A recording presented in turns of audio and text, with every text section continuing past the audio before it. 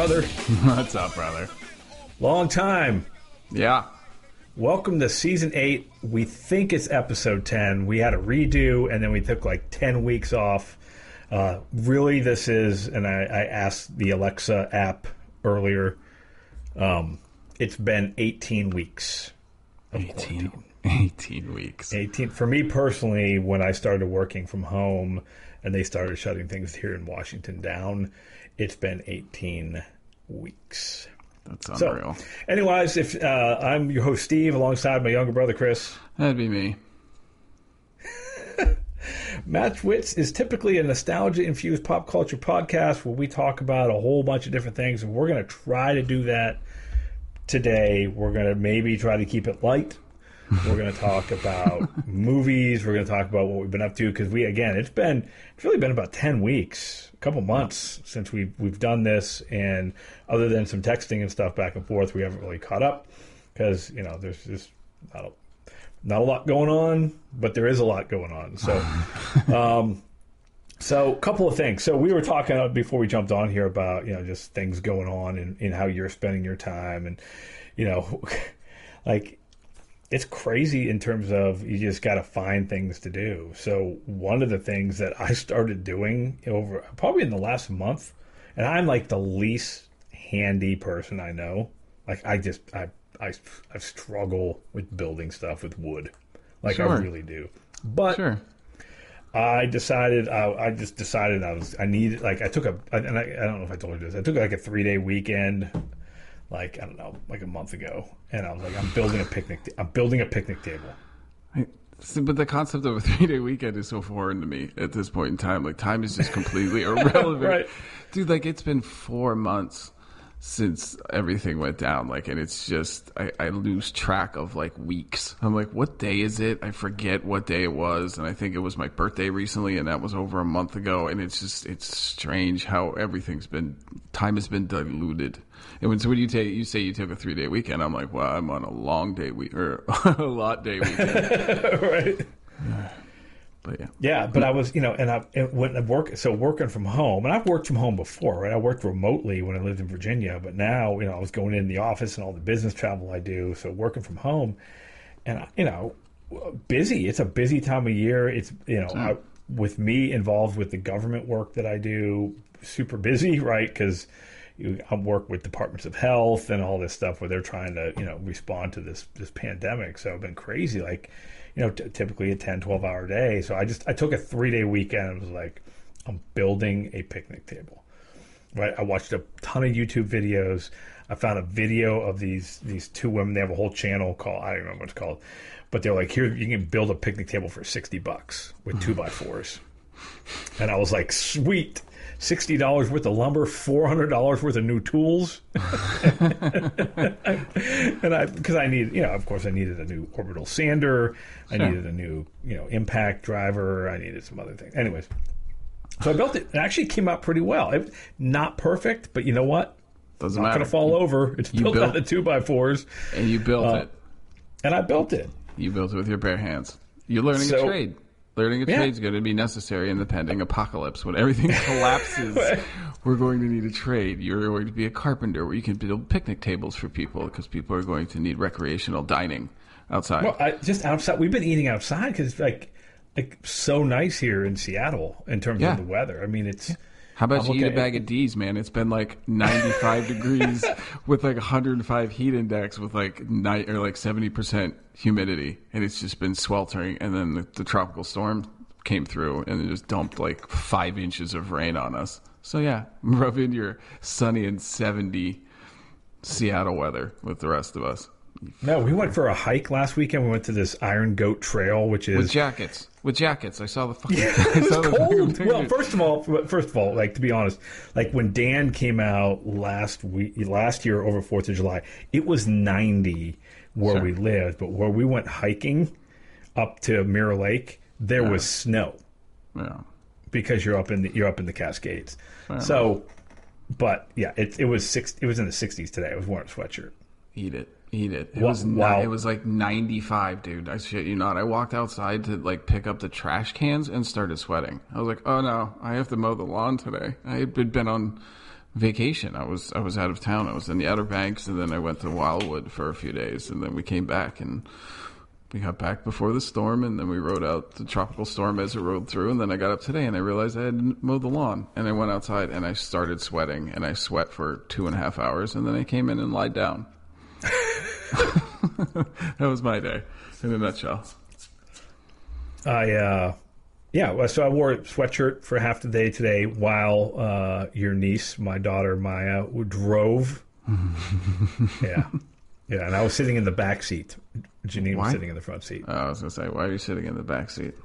You need to be next to her, putting the fear of God into her. Oh, I know, but I've driven with her before, but it was, this was like she's just now getting onto like roads. Yeah. You know, we live kind of out in the country, so the country roads are a little dodgy. Anyway, so we did that. Is this one of those where she gets a certain amount of hours, it counts towards a learner's permit, which lowers her insurance? She needs or whatever 50 hours. She's at 2. Fair enough. Dude, I'm telling you, the whole reason I got mine early enough is because Jen would just come lay down in the back seat of the car when I took Chris Kozabucky home out to Harbor Creek, like every night, because we used to play basketball together. So he used to end up at my house, and then I was like, oh, crap, I got to take him home. And Jen's like, we can't drive now. And I was like, I can if you sit in the back seat. And she was like, all right, fair enough. And she would come, like, bring a book and lay down in the back seat. And that's how I got all my hours to get my... Yeah, the rules now are driving completely different. Sure, it's all monitored. Well, and I think for the first 6 months you have your license. They call it a limited license, which it's kind of like we used to have what was called a junior license. Is that what it was called? Where you couldn't drive after midnight. Mm-hmm. You can't drive after midnight. You can't have more than one other person under 21 in the car with you. Yep. There's a whole bunch of like regulations and everything. So anyways, did that. But back to the building stuff. So I built a picnic table. I built a cart, like an outdoor cart, because I needed to get stuff from the grill to the picnic table. So I built this elaborate cart so I can wheel it out to the fire pit, wheel it, whatever. And then today I built a bench. Nice. I'm a regular Bob Vila, but literally all out of 2x4s. It's the clunkiest looking. Doesn't it's matter. Like this end up. Doesn't matter. You built it. You can't take that away from you. You built it. It's yours. Yeah, so that's been where. So when the weather's been nice and that, I've been like getting into building things. Like, I'll build. We need this. I'll build it. It's just so much cheaper. Like I could have bought a picnic table probably for $300, but I was like, $60 worth of lumber, and I learned something, so it was good. The other thing I've been doing, and you've seen some of this, right, has been digitizing old movies and photos and stuff. Right, so Dad sent us those carousels of 35 millimeter slides, so I scanned all those in, and then I've been taking. We have a mini DV camera, and I've been taking all of our old tapes, primarily when the kids were young. We did most of our videotaping when the kids were really young, so I've got all these tapes that I'm digitizing because who's got a mini DV camera anymore? I do. And FireWire is going the way. That's the problem I'm having right now. My FireWire board quit. I'm like, I got to figure out how to get it digitize all this stuff. Yeah. And then my other thing is, and it's probably send it to me, Steve. I have all that stuff. Because I saw the camera that Mom first bought me when she found out that I wanted to make movies was a Canon HV40, which is a mini DV. So I have, and it matches up the stuff that I have, works with the laptop that I have now, because I went and I bought all the new stuff when it came out from my laptop not too long ago. So I've been able to digitize some of this old stuff that I had from I think I had it like my last year in college. So there's like a little bit of college tapes and then like early out of college stuff that I've been able to. So if you need to, send it on over. Yeah, I'm going to try to fix it because I started, it was working, and then I think Windows did an update because Windows 10 doesn't support FireWire. So you have to go back and do something with the drivers. Anyways, I've been doing that, digitizing photos and stuff. And then probably not the best hobby, but smoking cigars. I've been probably smoking a lot more cigars than I normally would. I smoked a surprising amount of cigars when I was in the Outer Banks. The guy I went with was a big cigar aficionado. So like after the girls went to bed, he was like, "You want to go outside?" I was like, "Yeah." And he was like, "You want to go smoke?" And I was like, "Sure." And I went outside and he handed me a cigar. I was like, "Not what I expected." I was like, "But all right, I'll smoke a cigar." Right. And he sat down and probably had like a cigar a night. But he like legitimately smokes them. I just kind of sit with them and blow smoke rings. Yeah. No, I enjoy them. I like, and primarily when I was working and everything, I do maybe one or two on the weekends, like on a Friday and Saturday, whatever. Now it's like Friday and Saturday, maybe Wednesday, depending on the week, maybe a Tuesday. Yeah, everybody's got their vices. Exactly. All right. So, and one of the things, and we've talked about this on the podcast many times, is I've got an outdoor television that sit outside, have a cigar, watch a movie, watch whatever after everybody's in bed. Can do that. Really enjoy that. It's kind of a way to cap off the week or whatever. So that TV died. The fan sucks. And it died. It just died. So I've got to try to fix it.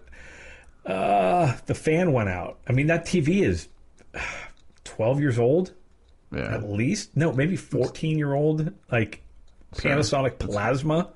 Yeah, it's got to be relatively heavy too, even for a plasma. It's an older one. Yeah, it is. It's an older one, but it's just the fan. I got a replacement fan, so I'm gonna try to get it back in action. So I do have another TV out there now. I took our old TV, like one of those TCLs that you get at Costco for like $300. Yep. That has Roku built in, so I've got that out there.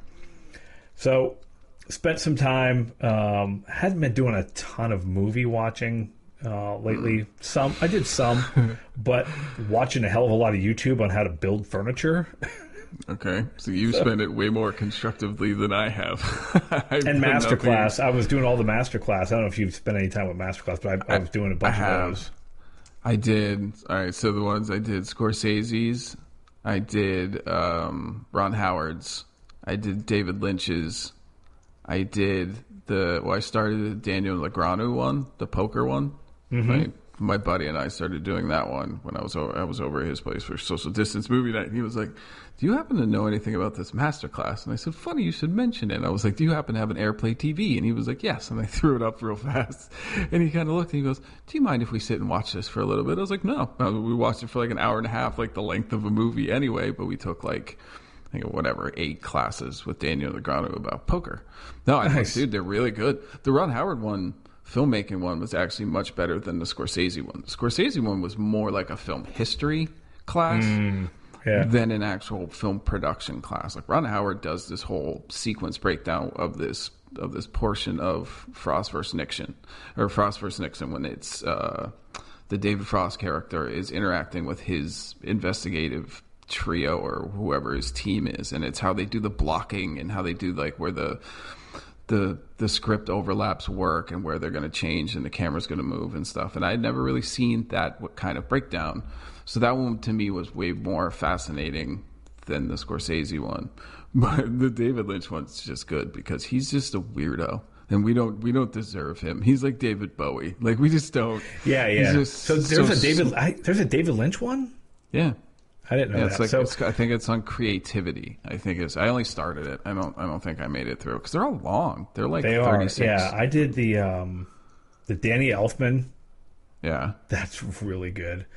I don't commute anymore. I used to do it when you can listen to them as podcast. Yeah, so that's why I did a lot of them. So, but I don't commute anymore because I'm homebound apparently for the rest of my existence. Well, hey, it's better than considering the alternative, being home, finding a work from home job, working from home, not sure. Horrible. We're fortunate enough here. We have a little bit of space. We're not on top of our neighbors. We get to do whatever. Yeah. I watched the Aaron Franklin one was really good on barbecue. Oh, really? I was ready to go build a smoker. Start smoking meat, but I'm trying to. Go ahead. I'm sorry. I've been trying to convince Erin to let me get a smoker, but she was like, "You're not going to use it." And I was like, "Yeah, I'm going to use it." And she was like, "Yeah, you're going to use it as much as you use your drone." I'm like, "Son of a bitch." Well, trade your drone for a smoker. No, I want to use my drone. He's got a great the way he talks and the way he just kind of teaches how to do it, and his approach is good. He's articulate, but he's down to earth, and he just loves barbecue, and he has from a young age. I just love it. I love me some good barbecue too. I love working with the wood. I love seeing what the wood's going to do. I love all of that, and he's just really passionate about it. When you're passionate about something like that, and you can talk about it and you can be articulate about it, then I enjoyed it. It's the best one I think I watched. I started watching the one with the guy who was the hostage negotiator.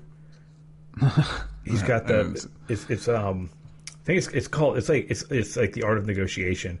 His book is like Don't Meet in the Middle, but he talks about all these techniques and everything you can use that he used as a hostage negotiator, but you could use in business negotiation or whatever. So I thought that it was just something different.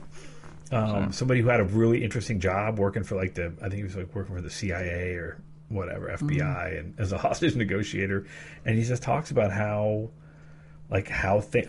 things like people got freed that like you would never think, like when they were being held for ransom, that they would have never got free, and it was because in this one it was an Arab culture, and the father came out, and the father was a good man and was trustworthy. They couldn't hurt his daughter, so they just they didn't kill her. They just hey, he was an honorable man. He came forward and he said these things, and that was all part of the plot, or that was all part of what the negotiators were trying to do. Is you go on TV and you say these things, and these people, because of their beliefs, will let your daughter go. So you do see the difference in the ones that I've been taking versus the ones that you've been taking. Right? You're taking it from I'm going to make barbecue through the soundtrack of Danny Elfman while I negotiate with terrorists. Yeah, and then I'm making weird esoteric movies with David Lynch, being produced by Ron Howard and Martin Scorsese, while Daniel Negreanu, Poker Stars, funds my movie. Nice. And then, speaking of, I don't know if I think you told me about it, the Mandalorian behind the scenes stuff. Yeah, so good. It was. I think we only Charlie and I watched like an episode and a half or whatever. But it was really good. Like they're all just talking about making Star Wars movie, like the Mandalorian, and how they videos. That video set, Steve. The video set where they have the actual full-time render in camera when they're walking around. They can change the parallax so it's true to the eye, and it renders. You see, it's a video wall all the way around them, a perfect convex 360-degree video wall with a dome that's a giant video wall too, which they can control. They can control day versus night immediately, the weather, directionality. Right. It's dude, that is I feel that is going to be so revolutionary, especially when it comes to sci-fi cinema, because of what it does to the aesthetic. It's no longer that cheesy green screen where you can build these all over the place, rent them out to people, and they can do this complicated set design in such a controlled environment where everything is controlled within a 50 by 50 square, whatever, however big it was. It's just, I remember I sent it to, there's an Irish family that we're friends with, and James is this kind of nerdy, the dad is this kind of nerdy Irish dude that loves tech stuff like that. And I was like, did you watch The Mandalorian? He was like, yeah, I thought it was pretty good. And I was like, all right, did you watch the behind the scenes stuff yet? And he was like, no. And I was like, all right, watch the making of, and then text me when you get to the video wall set. And then it was like maybe 3 or 4 days later, he just says, oh my God. I was like, what? He was like, that is it was the coolest thing I've ever seen. And I was like, yeah, and you've seen some cool stuff too, right? Like, yeah. Well, and I thought, and again, I think we only watched an episode or two, but they had the guys from ILM on. I think it was the second episode, and they talk about and they had what's it, Kathleen Kennedy, who's the head of Disney Pictures. Yeah, Kathleen Kennedy. Catherine, whatever. She's doesn't George Lucas and ILM, they own 200 patents. Yeah. They came up with, you forget, all between the Star Wars movies, between Return of the Jedi, and then they were doing Indy and some of those other movies, but until they brought the Star Wars back 20 years later, George Lucas and ILM were doing all this stuff for all these other pictures. They were inventing stuff and doing you forget about that sometimes. They're probably, outside of Weta in Australia, probably the most revolutionary special effects group that ever existed, Steve. Like, yeah, like if the ILM exists because there wasn't this stuff before, and they're like, all right, I guess we just have to fucking figure out how to do this particular thing. And every time they did it, it was the first time anyone had ever done it. So people started, they started registering the patents for, like, even like the way they had to shoot the opening crawl for the Star Wars was like this complicated. They had to like roll it over the screen, or the camera had to pan along and on the floor and stuff like that. Now it's a plug-in for your iMovie.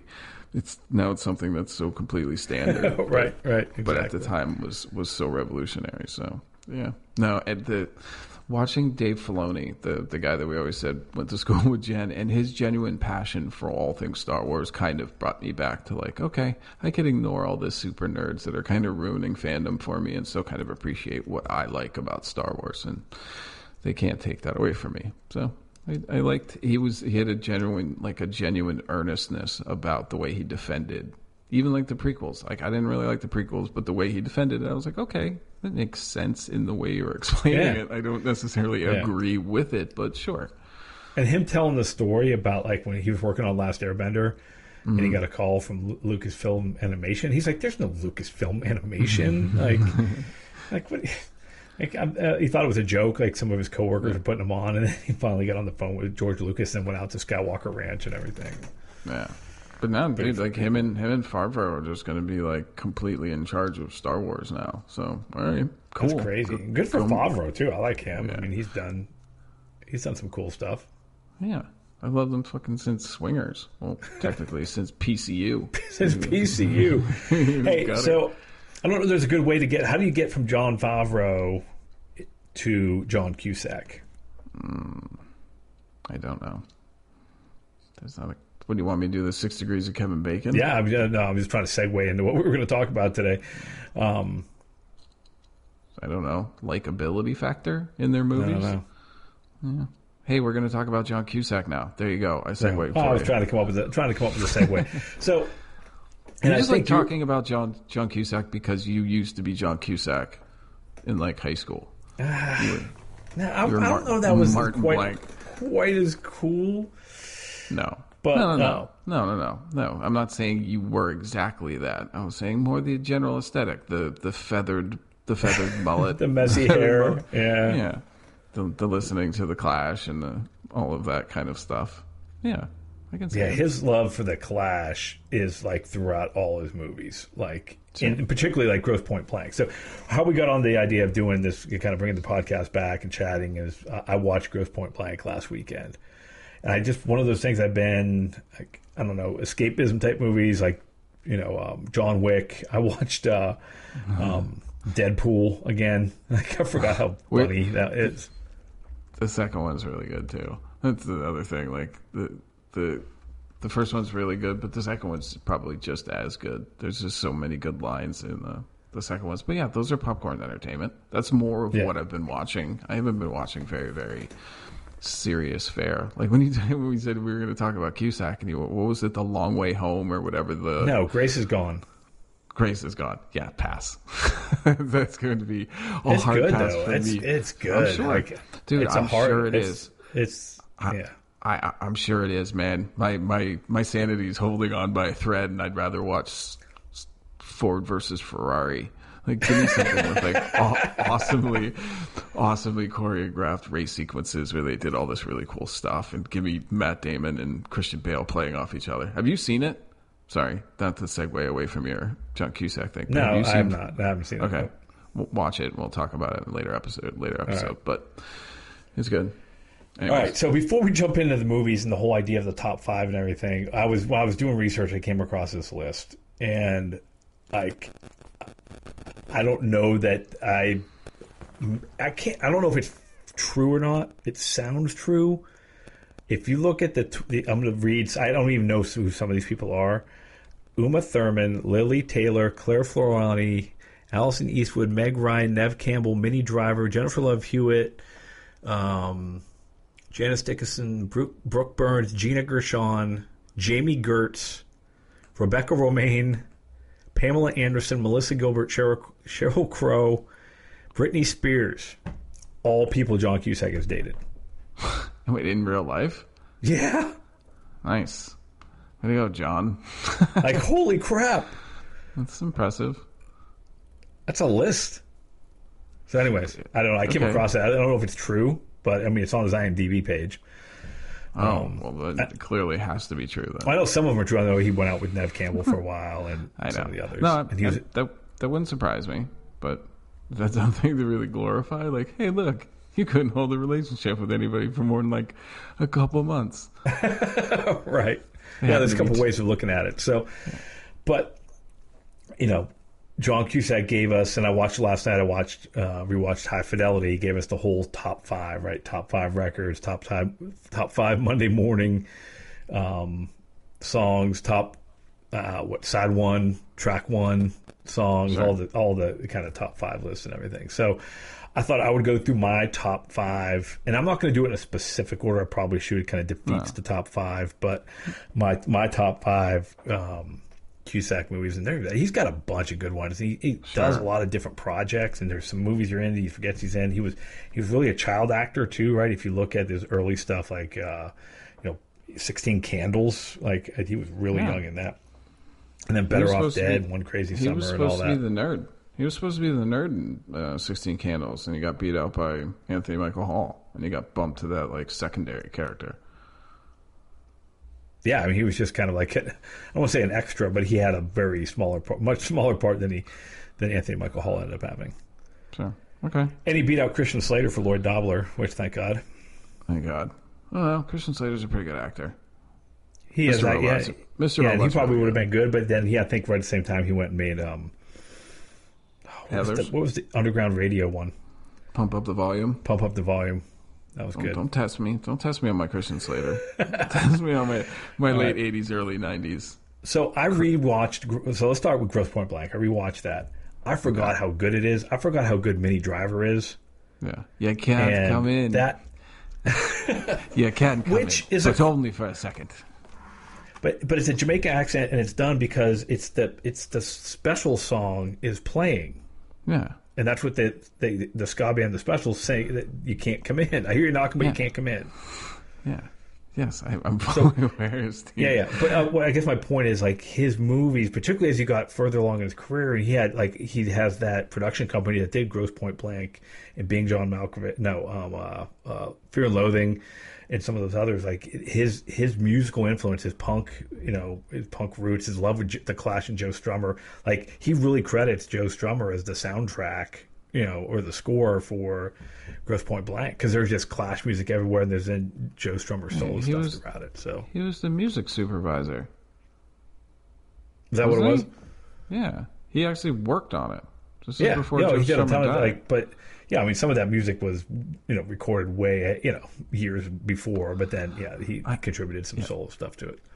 Yes. Okay. So, great. But just I really captured that kind of that 10 years post-high school thing, where he's going home and he's kind of dealing with what he did afterwards and all this stuff, and watching people, like, grow up and people with kids and all that stuff. I forgot how good that movie was.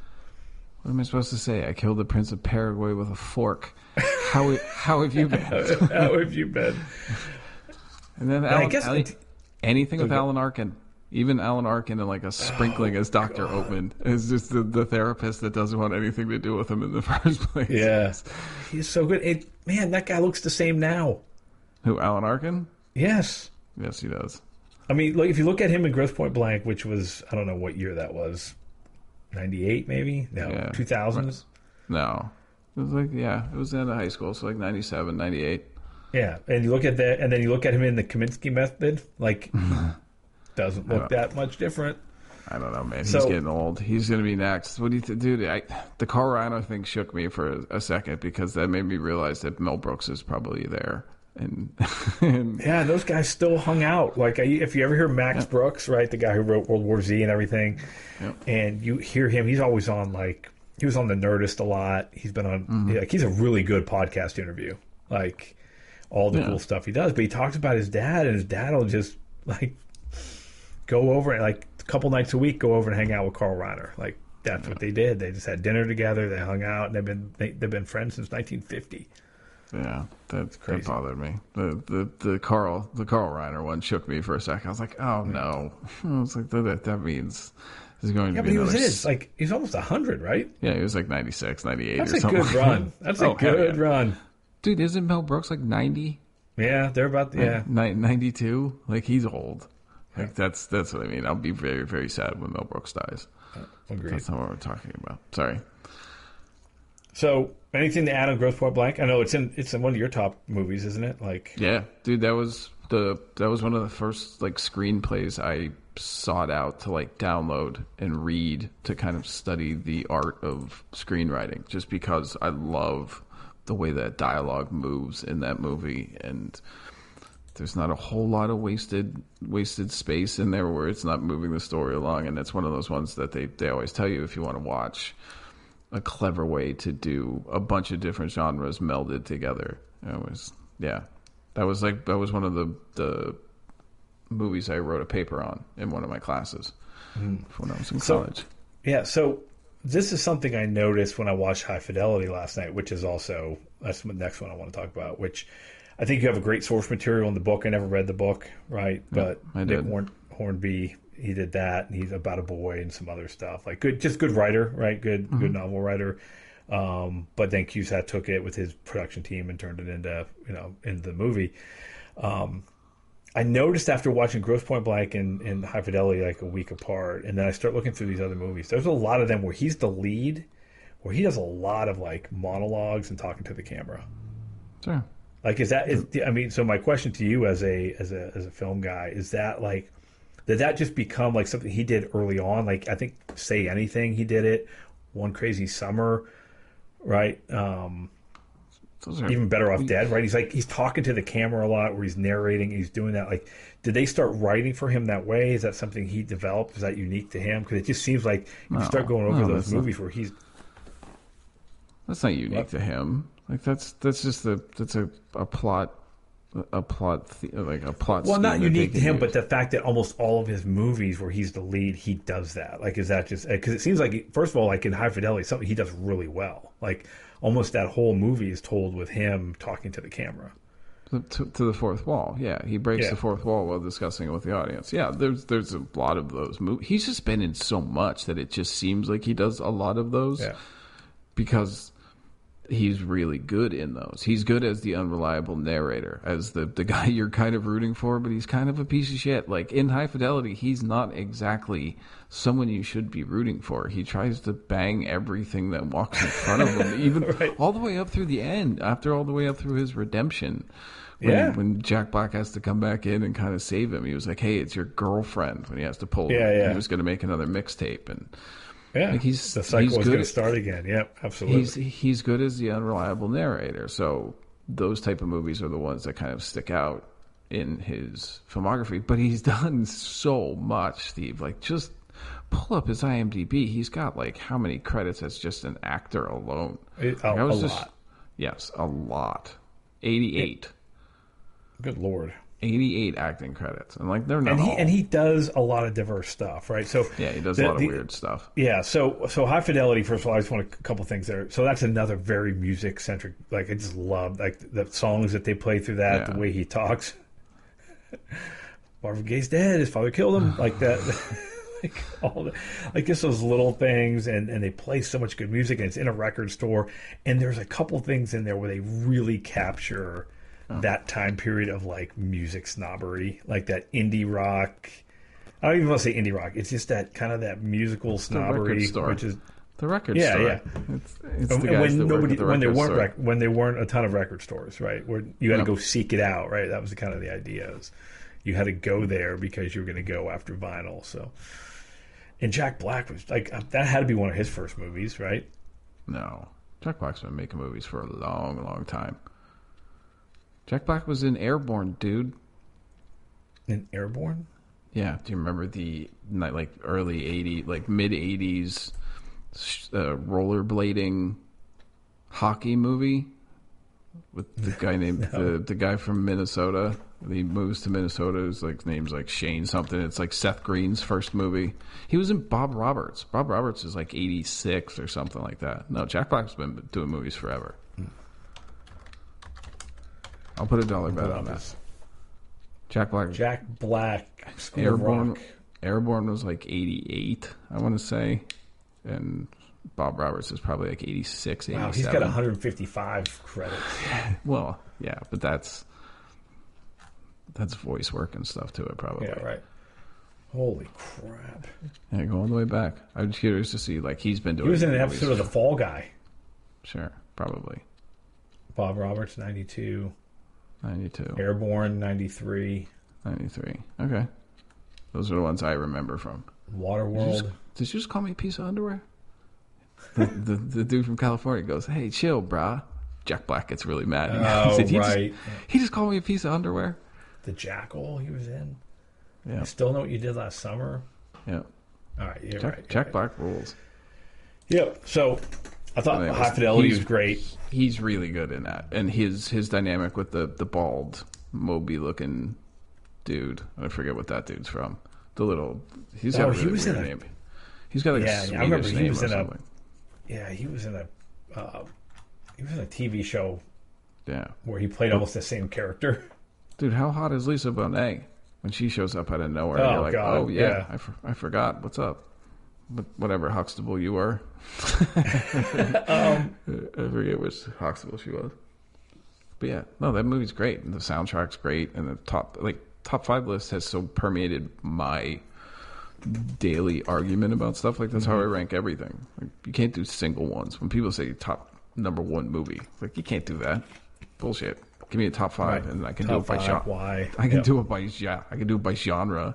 Like, what do you want to do? Do you want to cry? Do you want to be excited? Do you want to watch something weird? But no, John Cusack's done a ton of stuff, dude. Like, he did a movie called 1408. I don't know if you ever saw that. That was the Stephen King adaptation about the haunted room in the Dolphin Hotel. I think it's in Chicago. No, I've never seen that one. No. He plays like a paranormal investigator. He's like an author that like debunks paranormal activity. And there's this room at this hotel that supposedly is like on this 4-way crossroad of dimensions. It's like it's because of where it is in the sky. You know what I mean? Like, there's something with this particular latitude and longitude off the planet, and this is where it's built. So it's like this gateway to other places. So he goes there and he sees like his dead daughter and stuff like that. No, it's really good. It's the Stephen King short story is actually really good too. But I've been reading a lot of Stephen King recently, so that's the one that popped up recently. But yeah. Well, and that's the thing with Cusack. What I kind of like, and so I talked about Grace is Gone. You should watch it at some point. No, pass. Sorry, but it hard was. I will gladly watch. I will watch Con Air over Grace is Gone any day of the week. It was made for like. Hold on, let me find it. Was it 2007? No Con Air. No Con Air love. Come on, Con Air. Yeah, what's not to like? Hold on, I'm trying to figure out. Like, I was looking at this the other day. I think it was made. Like, Grace is Gone. $2 million was the budget. Okay. And it grossed $1 million. It's kind of an indie, right? $2 million budget.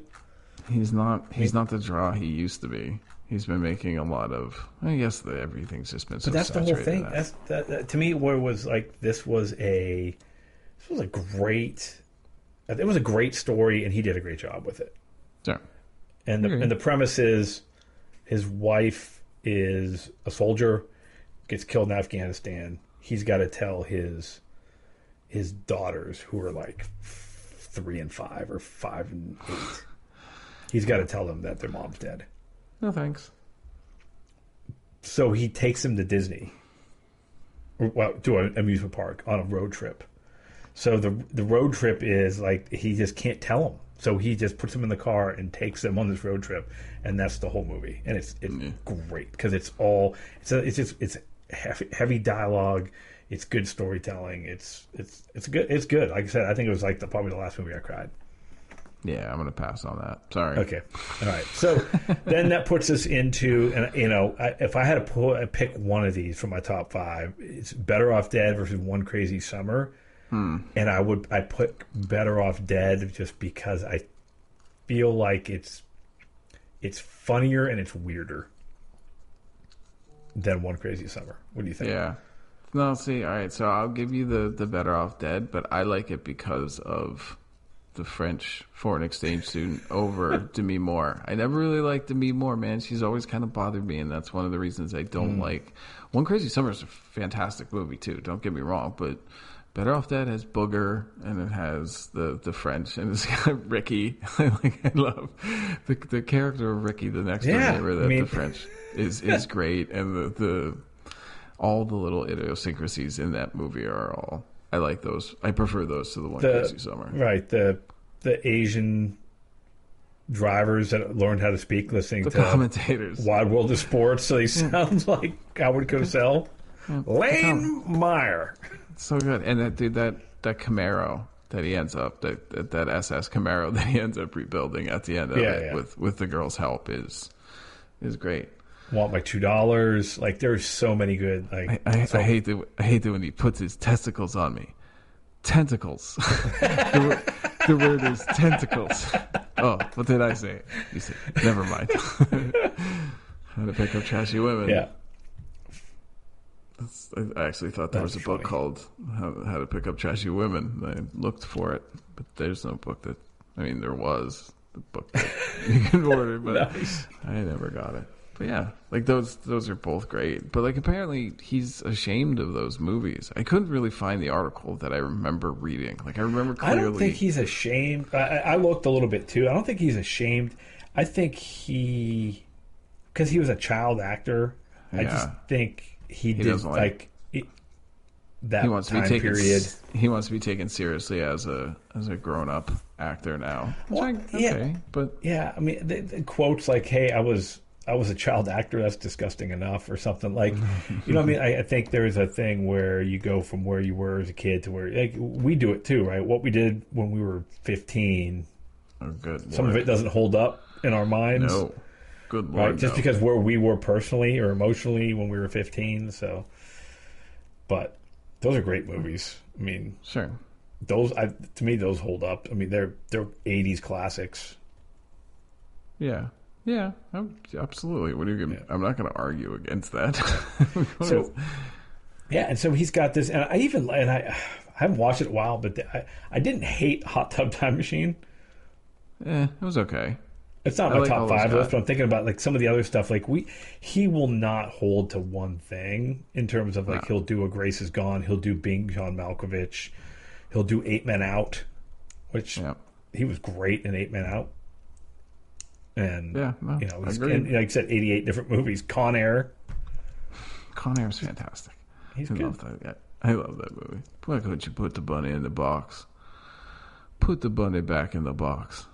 I miss Nicolas Cage being a badass, but he's too old to be a badass. And don't do what he did there. Right. Don't pull a Harrison Ford to him anymore. Don't make him run. Then that leaves us with my top John Cusack movie, which probably is this going to be a shocker? Is this going to be the giant tattoo you have on your leg? Could be.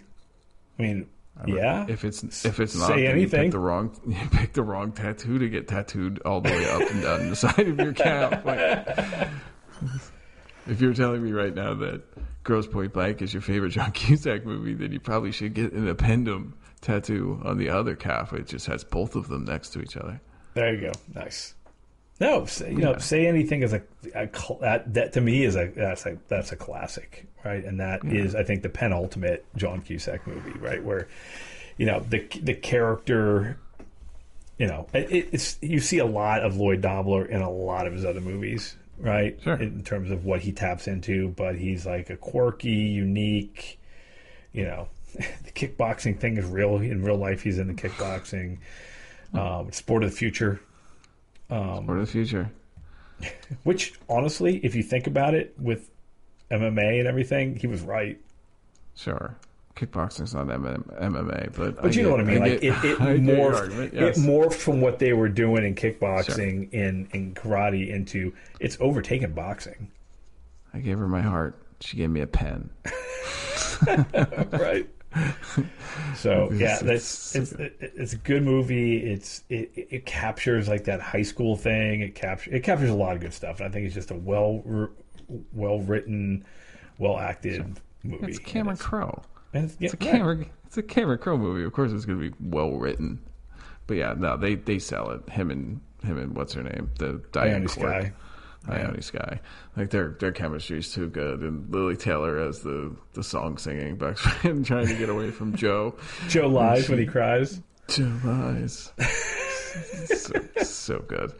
And Piven's in it. I think Piven's in because they went to high school together. Piven's in 10 of his movies or something like that. Yeah, they went to the Chicago acting school together. Apparently, their parents are really good friends too. From what I remember, really? they have an acting school together and stuff. So, yeah, no, they're always in each other's movies. His character in Paul Spiricki in Grosse Pointe Blank is great when he just shows up and hasn't seen Martin Blanc in 10 years and gives him the big hug and yeah. That's well, and then he kind of like also forget that he's the one that ate or swallowed Odie's tongue in One Crazy Summer. Remember when they cut Odie's tongue off the front of the boat and they feed it to the guy dancing on the ship, the preppy dudes? Oh, right. That's right. Him. That's Jeremy Piven. Because they just grew up together and they've been in a ton of each other's movies. He's the one that attacks Lloyd at the very, very end of the party to try to get his keys back. He's got a top hat or something. Give my keys! Give me my keys! You must chill! No, he's like, you must. I love you, man. Yeah. He just falls down. Favorite keys. Falls asleep. Yeah. And they were friends forever. Yeah, and I like, any of the production company stuff, or Cusack will pull, he'll pull the Clash. He'll always have a Clash poster, Joe Strummer somewhere, or a song in the movie. He does a lot. He'll pull his friends in, Lily Taylor's in a lot of his movies. Piven's in a lot of his movies. He's really good friends with why am I spacing out? Bob. Give me something. Bob DiStefano? No, Tim Robbins. Sorry, Bob. Tim Robbins. Him and Tim Robbins are really good friends in real life, and so he'll pull a lot of the same people as you see him in their movies, which I think that's always cool. If you enjoy people you work with and be able to do that. So cool. Well, those were the ones I wanted to go through. No surprise in my top 5. Would you change? You haven't seen Grace is Gone, so you probably replace Grace is Gone with Con Air, I would imagine. I'll replace all 5 of them with Con Air. Maybe put Grosse Pointe Blank back in there. But no, Say Anything's great. The Player's great. Grosse Pointe Blank, Con Air. I was looking through he's got a ton. Pushing Tin was pretty good. Being John Malkovich is awesome. High Fidelity is awesome. It is. He's the one, I don't know, you probably never saw it. It was one called Identity, where he's one of the 8 people that get stuck at this crappy hotel on the outskirts of Las Vegas in this flood, and there's a murderer above them. It's got Ray Liotta and stuff in it. It's really good. But he's been in a ton of stuff. The Ice Harvest with him and Billy Bob Thornton is really good. 1408 is good. Oh, right. Pushing Tin was Billy Bob Thornton about the air traffic controllers. Air traffic controllers. Yeah, that was good. You don't get a lot of air traffic controller movies. No, and that's back when I could tolerate Billy Bob Thornton. Before I realized it's Billy Bob Thornton. You don't like Billy Bob Thornton? No, not anymore. I used to. Why? I don't know. He just rubs me the wrong way. When I hear him in interviews and he talks about his music, shut up. You're an actor. Stay in your lane. Fair enough. Don't be Jeremy Renner. Right. So, anything else anything else new and exciting you've watched that you would recommend? Good Lord, man! Where do I start? Okay, so Ford versus Ferrari was really good. You should watch that, but watch it as big and loud as you can because the chase sequences are awesome. They built all these Ford GT40s, the replica race cars, and they built harnesses for the cameras. so they can get the cars going like 180 on these tracks and have the cameras mounted, to the front fender of one car and the back fender of another car, so that these chase sequences aren't all CGI, and you can fucking tell that these are real races, and it's awesome. Nice. And but like it's big and it's loud, and the soundtrack's really good, and Christian Bale's great as this quirky driver, and Matt Damon is great as what the hell's his name? Carroll Shelby. Carroll Shelby, this big Texan shit talker, and just walks in the room and tells people to go F themselves. Like there's at one point where they take the Henry Ford Jr., because it takes place in like whatever the 60s or 70s when Ford's racing team started, and they take him after they built the car, and they take him on this race, or they take him on the straightaway, and he does like this e-brake turn at like 200 miles an hour, and the guy shits himself, and Matt Damon just kind of sits there and he goes, "You okay, sir?" And he's like, "This is what my daddy would want," and he's like, "All right, I don't want to give the rest of it away, but watch that's really good. Dr. Sleep, the sequel to The Shining, with Ewan McGregor as grown-up Danny Torrance, had no business being as good as it was. I watched it again. I had watched it when it first came out on pay-per-view, and now it's like on HBO. But there was like a director's cut, and I remember liking it a lot the first time I watched it. And then I sat down and I started watching it again, and I ended up watching all 3 hours and 10 minutes of it. But it has no business being any good. Like, to follow up to Shining, to do a sequel to the Kubrick movie that's probably top 5, top 10 horror movies of all time, and be as good and faithful.